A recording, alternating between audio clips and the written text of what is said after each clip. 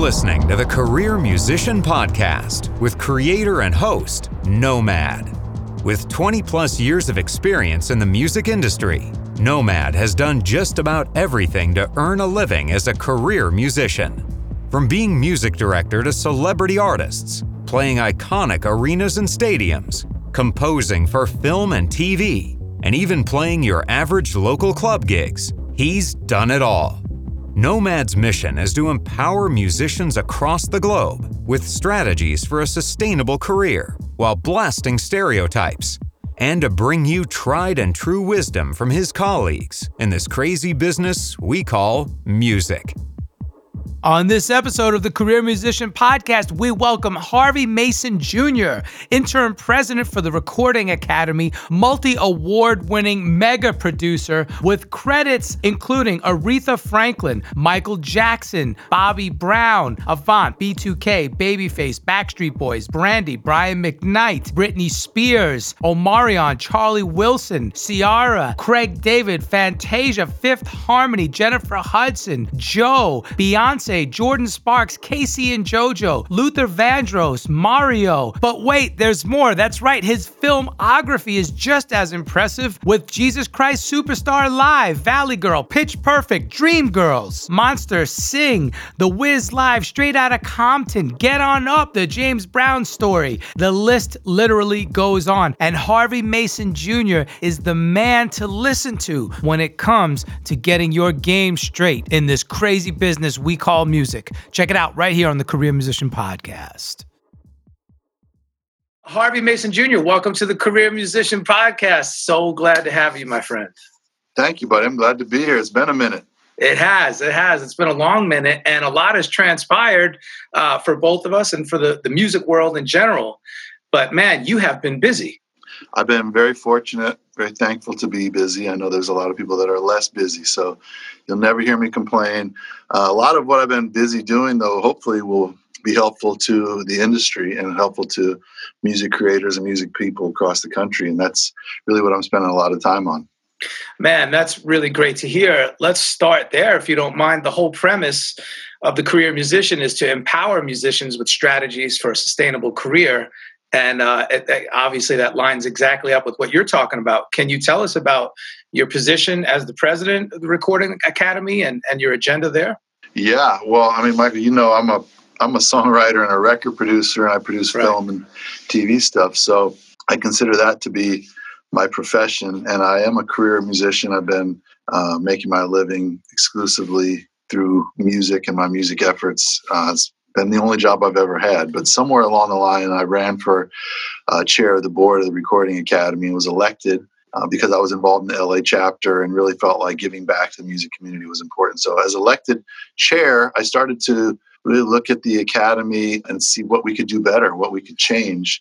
And midway through being a chair at the Academy, we ended up having a falling out with our CEO. So they appointed me the interim president and CEO. So now I'm the chair and the president and CEO. So in that capacity, I'm able to really have a change and affect a change on a pretty big level through the Academy and through its resources and affiliates and things that we do. So my agenda has really been, especially since COVID, trying to be helpful to music people and music creators and our music family. And it's members and non-members. You know, we have 24,000 members, but the music community is much bigger than that. And so all of our services are really set up to help music people. So we have Music Cares, for example. During COVID, we raised $25 million to give back to musicians who needed rent money or food or medical bills or, you know, loss of income, you know, because everybody's out of work. You know it, I know, we all see it. So through Music Cares, we did some great work. Through the museum, we're doing amazing work. Really important to some of the stuff we're doing in DC right now and making sure that music people are protected and considered in some of the relief and stimulus packages that are being passed, because a lot of times we're overlooked. You know, sometimes we're dual income earners through W-9 and or I-9s and W-4s, depending on where our income comes from. Sometimes we'll fall through the cracks on some of this new legislation, and making sure that people are paying attention to us as mixed income earners is a big deal so that we can get some of this unemployment money and some of the stimulus money. So very active there. Continuing to make sure we fight for intellectual property rights holders so we can monetize our art, things like that. So that's some of the things that we're really intent on getting done. Man, it's incredible. Thank you for that full scope. I read the article in the AFM magazine, which obviously covered this very issue. So we do appreciate that you are advocating on the behalf of all musicians everywhere. Yeah, thanks, Michael. Yeah, fantastic. Absolutely. But let's go back. Like you said, primarily you're a songwriter producer. That's what you've built your whole career upon. So how do you find managing your time, even on a daily basis, weekly? Do you work in a module type setting where, okay, I couldn't do this today, so I'm going to have to shift it over here? And, it must be pretty difficult. Yeah, it is. But I'm fortunate, again, like a lot of people don't have the luxury. So I feel bad even talking about it, but I have a studio. So I can go from my house, which I wake up, I exercise, I get to the studio pretty early every day, 9, 10 o'clock. And then I'm here all day and I'm doing academy business. I'm taking Zoom calls. I'm making phone calls. I'm on the computer. And then just right over there through that door is the control room and the performance room. So there's, very small staff, people that are working because of COVID, engineer, assistant engineer, and 2 other people that work here. And we're doing, sessions. A lot of it's remote. A lot of it's through Zoom, but we're writing songs. And I'm just bouncing back and forth between my office and the studio pretty much all day until I get tired and I can't take anymore. And then I go home and lay down. I love that, man. I love it. I noticed that when I first started working with you several years ago, I came to your studio and I really liked the feng shui, if you will, how you have it all set up. Like you said, you have some office space, some creative space. And then this is the part that really inspired me, your little gym in the main room, in the live room. I thought that was super cool. Actually, I did the same thing because I asked you one day, I was like, Harvey, how do you stay in such good shape, man? When, music takes so much time. You're like, well, look through the glass. You see that? Studio in the gym does it every time. I love that. That's awesome. Hello, Pantheon Podcast listeners. Christian Swain here to tell you more about my experience with Raycon earbuds. Our family now has 3 pairs of Raycon earbuds around the house, and my wife just grabbed a pair of the Headphone Pros to replace some headphones from a company that was double the price. And yes, she loves them. Now, if you haven't pulled the trigger on a pair of Raycons, or even if you have, but you're in the market for another pair because they're just that good, well, now is the time to check them out because they just launched their upgraded model of the best-selling everyday earbuds. With Raycon's upgraded everyday earbuds, now you also get active noise cancellation, ergonomic design, and multi-point connectivity that lets you pair with 2 devices at once. New quick charge function, 3 customizable sound styles, plus awareness mode. Available in a variety of vibrant new colors to complement any and all skin tones. I even have a pair of earbuds in a cool green color.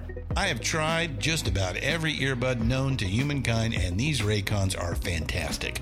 Seriously, if you've been wanting to check out Raycons, there truly is no better time. You're going to ask yourself why you didn't check them out sooner, and Raycon offers a 30-day happiness guarantee. So what are you waiting for? Go to buyraycon.com/Pantheon today to get 20% off your Raycon order, plus free shipping. That's right, you'll get 20% off and free shipping at buyraycon.com/Pantheon. buyraycon.com/Pantheon. So if you don't mind, let's take kind of a little detour. Let's talk about that. University of Arizona in the Final Four, some of your teammates that you played with. I mean, Sean Elliott from the Spurs, Steve Kerr from the Bulls. So you started off in a musical family, but then did you kind of veer off and do athletics, or was it all comprised together? It was really all done together. I was taking piano lessons as a kid and shooting jump shots all, at the same time. So I'd play ball. And then around high school, I was still really into writing songs and making music and had a little kind of home studio set up. But I was also playing ball. And so I ended up getting an offer to go play at the University of Arizona and was recruited by a bunch of schools, but ended up choosing there and played for 4 years and had a great run. As you said, some amazing teammates, learned so much from a lot of people there. I had a great coach, Lute Olson, Hall of Fame coach. And during that 4-year period, I didn't do a lot of music. I did some just in my dorm room, kind of more of a hobby, just to have an outlet and a release as a songwriter. But my focus was sports. And then my senior year, I tore my ACL, ending my career. And that really pointed me back towards dedicating all my time and energy towards music. And I started pretty much right then, my senior year after I hurt my knee. I was super depressed. I wanted to play in the NBA. All my teammates played in the NBA. I was one of, I think, 3 guys on my team to not go into the league. Wow. So I was pretty bummed and just used music as, therapy and healing. And it took a year of just writing songs and sitting in my dorm room playing the piano. And then I started a company doing jingle music, if you can believe that. So I was doing jingles for, I was in Tucson, University of Arizona. So I was doing the break store down the street, the burger shop and Mexican restaurant, and doing 30-second, 60-second jingles to make money. And that's really what got me started earning a living with music.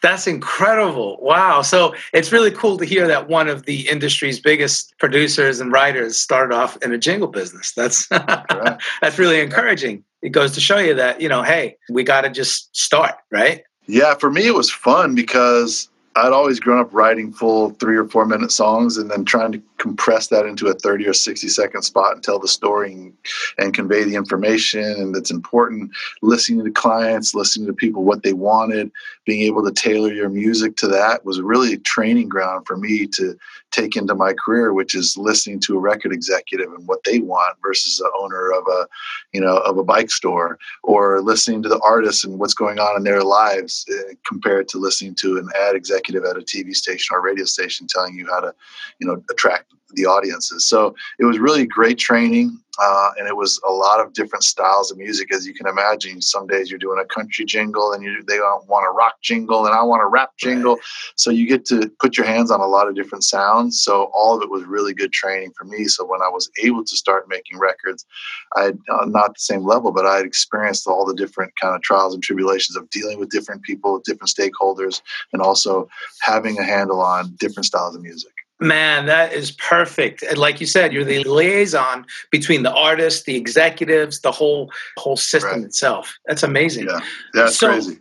Going even further back, your father, Harvey Mason Sr., fantastic, legendary drummer, co-founder of the amazing contemporary jazz group, Foreplay. What was that like? And then I'm reading about how you were growing up in the studios. You were going to his sessions, hanging with Quincy Jones, Carole King, the Brothers Johnson.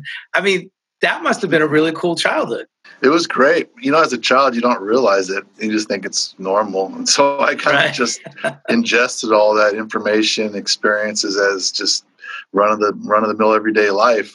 Looking back now, I see how really fortunate I was and how it completely influenced and impacted my whole life, my whole career in so many ways. But, being around a musical family, of course, some of it just drains off onto you, the talent and just the ear and understanding music. My dad was a studio musician. So again, I saw a lot of different styles of music. I would go to work with him. I did cartage for him one summer with a van and moved his drums around from studios. Yeah, I've done every job in this industry. I tell you what, Michael. But that's growing up with those type of musicians also taught me a level of expectation, a bar of excellence that I would have never been exposed to had I not grown up with, going to a Quincy Jones session or seeing some of the people you mentioned. So when I got into the business myself at a later stage in life, I was like, oh, we've got to make it better. We got to make it sound better. We have to make the lyrics better. The musicianship should be a certain level. And so I think that challenged me and pushed me to really do some of my best work, hopefully. That's incredible. So all of this really informed your career path. And now coming from the school situation and not being able to play the sports, then reinventing yourself with the jingle business, what were the next steps? How did the trajectory work out? How did you really become this A-list producer, songwriter? Well, it was really a passion of mine writing songs. As I said, I've always been writing songs since I was young, all the way through high school and college. And I realized I wasn't going to play basketball. And as soon as I hurt my knee, I thought, well, okay, I want to go into the music business. Being in Tucson, there was no record business there. And the only business was, how could I make money selling music? And that was through jingles. So my intent always from day one was to be in the music industry as far as making records. The jingle thing was a stepping stone for me as a way to generate money. And I needed money because I needed to get to California. And so I needed gas. I needed a place to stay. I needed equipment. And so every time I'd do a jingle and I got income, I would say, okay, this is going to get me 3 trips to LA. And I would drive to LA and I'd stay with a friend, or I'd stay with, my dad if he was in town, or wherever I needed to stay. and I would be shopping my demos. While I'm doing jingles, I'm not just doing jingles. I'm writing songs, and I'm trying to think, this would be a great song for, at the time it was like Blackstreet or Jodeci or Brandy or whoever it was. And so I'm writing songs. I'm driving to LA with my demos in between my jingle business and trying to basically stalk people and give them my cassettes and throw cassettes at people that I know maybe would listen to them. So that was the next step after the jingle business. And every time I did a jingle, I would buy a piece of equipment. I see your studio, you have like every piece of equipment in the world, but I had nothing. I had a Kurzweil K2000, and then I bought an MPC. So when I would earn $500 or $800 or $1,000 on a jingle, then I'd buy a little Alesis compressor or a cheap microphone, and I just kind of built up my demo studio so that I could make music, get out to LA and shop it. So that was the next step for me. And then that's that grind, that initiative that you have to take. You have a plan, you formulate it, and you just put it into action, right? You don't waste time sitting there, contemplating. You just make it happen. You see that very, very infrequently these days. Right. A lot of people are trying to think about what they want to do and how am I going to get there and who's going to give me a hand up. And I'm not trying to preach, but I really think the onus is on each person who wants to be in this industry. And you have to realize that it's the most competitive industry in the world. It's probably harder to be a professional songwriter than it is to be in the NBA, to be honest. Wow. So there's just so many hundreds and hundreds of thousands of people that want to do it. You have to take the initiative and you have to just start and get out there and get after it. Hey, I'm Harvey Mason Jr. You're listening to Career Musician with Nomad, and I, too, am a career musician. Go behind the scenes with host Nomad to gain inside knowledge of entertainment business from the world's leading musicians, artists, producers, managers, and more. Help us continue to provide you with new and engaging content by getting our ratings up. Please subscribe and leave a review on Apple Podcasts. Now, you didn't get yeses to every meeting that you took. Like you said, you were stalking people. You're trying to get into doors. I mean, it takes 1,000 no's before you get one yes, right? And you're a testament to that, I'm sure. 1,000 is a conservative number, yes. I got a lot of no's. There were a lot of no's, a lot of come back when you're ready. But I had one important turning point. For me, it was a guy that I met at Motown Records. Guy Abrams was his name. I'll never forget. He was an A&R at Motown Records. And instead of a no, he said, come to my office. I want to play you something. And he sat me down in his office and he played me a record that he had A&R'd. And then he said, give me your demo. Let me play it. And he played them back to back. And he said, you hear the difference between your demo and this record that I just finished? I said, well, yeah, you're making a record. You got like a mix and the drums are cracking and the vocals crisp and the chords are really nice. He says, okay, well, until your demo is as good as this record, don't come back. And that's really what he told me. And I was like, oh, shoot. And I tried to make every excuse in the book. I was like, well, I don't have a studio budget and I don't have, a singer. And he said, well, that's all excuses until your demo sounds like this record. I say it again, don't come back. And so I took that to heart and I went back to Arizona, and I still remember the drive. I was just listening to the record all the way back that he played me. And when I got back to Arizona, I just started rethinking how I was writing and how I was producing and how I was working. And I notched it up another level as far as the intensity and the effort and the studying and the thinking and the strategizing. It wasn't just like, oh, make some noise that comes out on the end of my fingers on the piano. It was like, okay, what am I doing here? How do I make it great? How do I make it appealing? How do I make it competitive with what I've just heard? And what do I need to do to get better? And that was a turning point for me, absolutely. So we're not making demos, we're making masters, period. That's the name of the game, right? Well, this was also 25 years ago or maybe more. I don't know. Even more difficult. Ago. Yeah. So even more difficult. Right now, it's easy. I mean, everybody's making masters on their laptop. It's not even close. So it's a dumb story now. No, it's actually an amazing, inspiring story because like we've all heard it before, take the gear you have and make it work, right? Like I started on a 4-track Tascam. I'm sure similar stories for you as well. Of course, so, you take what you have and you just make do with it. So that's amazing. So you get all these no's, you finally get a yes, but along the way, you get some people to help you. So that's great. That guy gave you that insight. Yeah. Now, fast forward, you're working with the likes of Aretha Franklin, Michael Jackson, Whitney Houston, Chris Brown, Luther. I mean, the list goes on. It doesn't happen overnight, as we can see. You're telling us it's an evolution. There's crazy work ethic involved, right? Let's talk about the studio etiquette. So maybe some musicians are listening to this saying, man, I dream of being in the studio with Harvey Mason Jr. working on a track, or, let's talk about how to conduct yourself in the studio. Like you said earlier, you have to be that liaison between the executive side and the artistic side and so forth. Well, to me, being in the studio, the people I like to be in the studio with are people that have the right energy. And I guess that's, there are a lot of levels to that. But for me, it's about being collaborative, being open, being positive, being a yes person, not a yes man where you're just like, I'll do anything you tell me, but being solution based and being, how do I get to the best result, regardless of who comes up with it? Egos is not something that I do well with. I have to deal with artists that have big enough egos for all of us. So when it comes to people that I work with and collaborate with, it's really not something that I have a lot of energy for. It's like, we all are talented. We all love making music. So the people that I gravitate towards are people who have a lot of fun, who are, again, very open to collaborate, and who bring a positivity and an energy of, like a bias for yes type of action. Those are the people that I like. Right. Obviously, being talented and having done the work to get to the point where you're really good is important, but I just take that as a general assumption. Anybody that I'm going to work with has to be talented, has to be awesome, has to be pretty much a master at their craft. And I think that's probably a different question. How do you get to that point? But as far as the people that I like to work with, it really has a lot to do with energy and trying to accomplish greatness together. That's perfect. Again, somebody listening saying, how do I get these opportunities? Where do they start? Maybe somebody's moving from another state, right? They want to come out to LA. Where literally in this day and age, because like you said, the business has changed so much in 20, even 10 years. What's a good starting place for a young musician that wants to get into these positions? The starting place to me hasn't changed that much. It's finding people at your level that you can work with and grow with and collaborate with. And number one, perfect your craft. But number two, expose yourself through your work to other people at the next tier.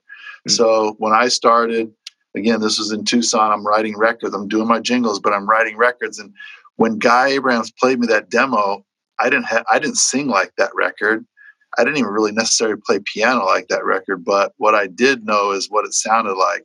And so I found people at my level. I went backstage to concerts. I went to clubs. I went to music schools. And I started finding people that I thought were talented. I said, hey, man, you can really sing. I got a song for you to sing. Come over to my house. And he'd come to my house and we'd sing a song. And I'd be like, I need a bass player. Let me find the best bass player that I know at my level that I can get. I mean, they're not going to get, Mike Rapole to come play guitar on something, but they'll get somebody at their level to come play on their record. And number one, that's building your resume and your platform and your body of work. But number two, it's also practice, right? You're able to practice in an environment where you're not going to get knocked down by somebody saying you didn't do the right thing. You're not going to get judged. It's early in your career. You're building your platform and you're practicing and getting great at your craft. And I did that for a lot of time with my people from Tucson. And through that work and through the things that we made and through the improvements that I made and through the content that we made, people started hearing it. Of course, because you got to hustle and you got to get yourself out. So nowadays that's easy. It's emailing, it's, DMing, it's all the normal crap that people are doing to me all the time. But sending stuff that you've perfected over however many touches that you needed to get there with however many people you needed to collaborate with. And so for somebody moving to LA, it's find people at your level to work with, do it a ton, and then start marketing yourself with the music that you've made. But it's got to be great. It's got to be, like I said, competitive. So if your music is at the level where it's competing with things that are on Apple or on Spotify or on Tidal, then you're at the place where you're ready to start playing for people. Until that point, collaborate more and meet more people. I love that. It's perfect. Let's talk about music biz. You mentioned communicating through email and DMs. You also mentioned marketing. It seems like today, marketing is everywhere. And the tools to learn how to market your product, your music, are all over, right? The resources are plentiful. Mm-hmm. It seems a little bit like we have to be almost more focused on the business side of it, the marketing, the business. That's a fine, delicate balance. But you have done an amazing job. Your business acumen is on point. Working with you, it's always like A++, and your market, your image, everything is on point. Now it takes a team, obviously. But where do we put our focus as the younger community coming up? Where should they? It's so difficult and still hard to stand out from the crowd, right? When you're on IG and YouTube or TikTok, whatever, it's still hard to stand out. The only way to stand out is through excellence, in my opinion, at something. Right. If you're a musician, I mean, if you're an influencer, you can stand out by doing something crazy or being naked or whatever. But if you're a musician or an artist, the way you stand out is through excellence, being That's really right. amazing at something. I mean, I've found people online, guys that, play instruments, a drummer that was just, all he did was post videos of himself playing loops on Instagram. I'm like, God, that guy's amazing. He's doing something really special. I love this guy. Right. I hit him on DM and he does sessions for me. So there's ways to market yourself if you're great. If you're average or below average, you can do everything you want in the world and you're not going to attract the attention you need to have a sustainable music career. The key to everything is excellence. And like I talked about at the beginning, having that level of expectation for yourself and raising the bar to the point where you're not going to accept anything other than a level that's comparable to the best people in the business at your prospective career path that there are. And once you get to that point, the marketing part is easy because people are going to find you and they're going to see you. That's right. Words of wisdom to live by. Man, I love that.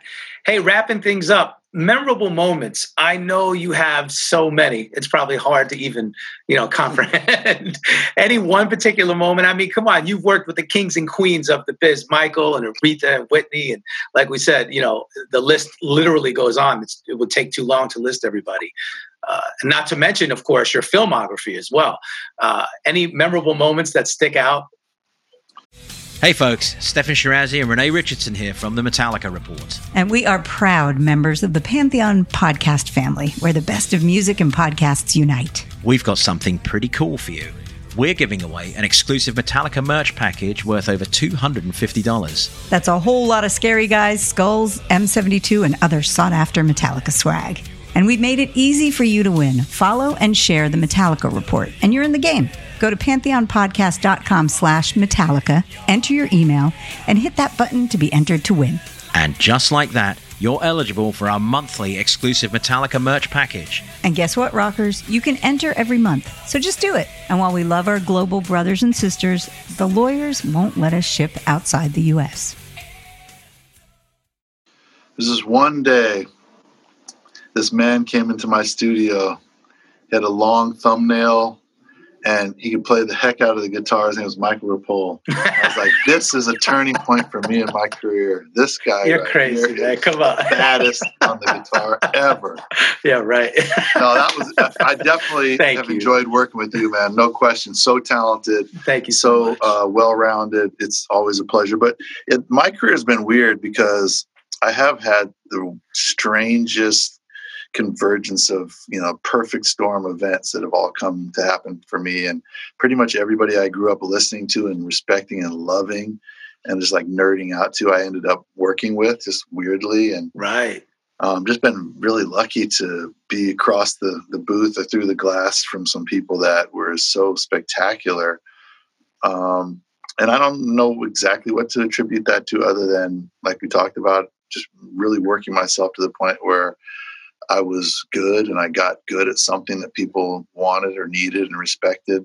So memories are generally about starting from scratch with an artist, starting with nothing on tape or on the computer, and leaving the studio after a couple of days' work with a record that we're really proud of, whether that's, Justin Timberlake or Justin Bieber, or, there's been times where we're just sitting there like, okay, what are we going to do today? And we don't have anything. We get on the piano or the guitar and we leave the room with a song that we're really proud of. And for me, those are the memories that I love. And a lot of them involve some of the artists you said, Aretha or Michael, and some of them are new artists that I just, we worked with Justin Timberlake on his first record. So no one was really messing with Justin Timberlake. He was part of a boy band at that point. Or Chris Brown was 14 when we started with him. It was his very first session, so some of them are the icons, but a lot of them are just new young artists that are amazingly talented. And when you hear them sing your song, you're just like, your mind is blown. And that's always a memory for me that I love.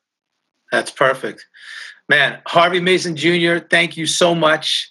Everything that you say here comes from tried and true experience and knowledge, and of course, the wisdom that you've crafted all that experience into. So we are grateful. Thank you, Michael. Thank you for having me. My hope is that we can continue to thrive in this music community, and we can set the table for a lot of people to come up that have so much talent and so much to give in the way of artistic offerings. You know, we have a little bit of a brain drain going on right now where a lot of the great talented musicians are having to go get other jobs and other careers. They're like, well, I got to go sell real estate, or I'm going to go into financial service or do something, because we're not taking care of our artists, musicians properly. So I hope in the next part of my career in life, we can reverse that, change that, make it so that great musicians like yourself and others that are coming up behind you can continue to thrive and make a living and be career musicians. Follow The Career Musician at Facebook, Instagram, and sign up for the Career Musician newsletter at thecareermusician.com. Being a career musician is more than just gigs and sessions. Are you a career musician? Find out on the Career Musician Podcast, streaming everywhere. I'm just a nomad, nowhere man, writing the songs in this one-man band. A nomad, yeah, I'm a nomad,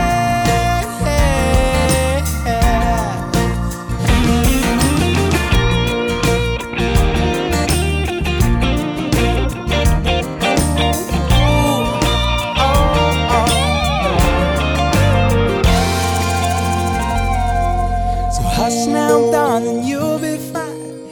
I'll be back this way. Hey, this is Nomad, host and creator of the Career Musician Podcast, and I am thoroughly stoked to be an official member of the Pantheon Podcast Network. Pantheon Podcast Network is the first of its kind as an all-music-based podcast collective. Please be sure to check us out at pantheonpodcast.com for more info.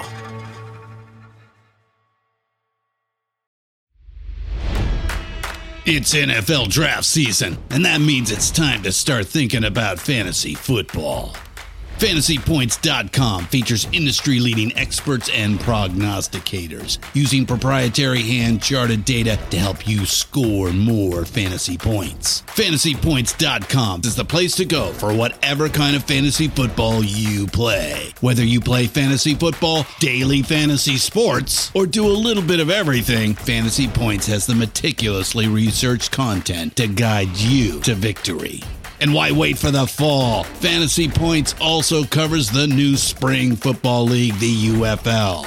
Join the guru, John Hansen, Scott Barrett, Joe Dolan, and other massive names in the fantasy football universe with an exclusive offer. Use code Pantheon for 15% off any Fantasy Points package, including the all-in package, with access to every article, tool, and data nugget that Fantasy Points has to offer. That's FantasyPoints.com and code Pantheon for 15% off at Fantasy Points. FantasyPoints.com, code Pantheon. Score more fantasy points.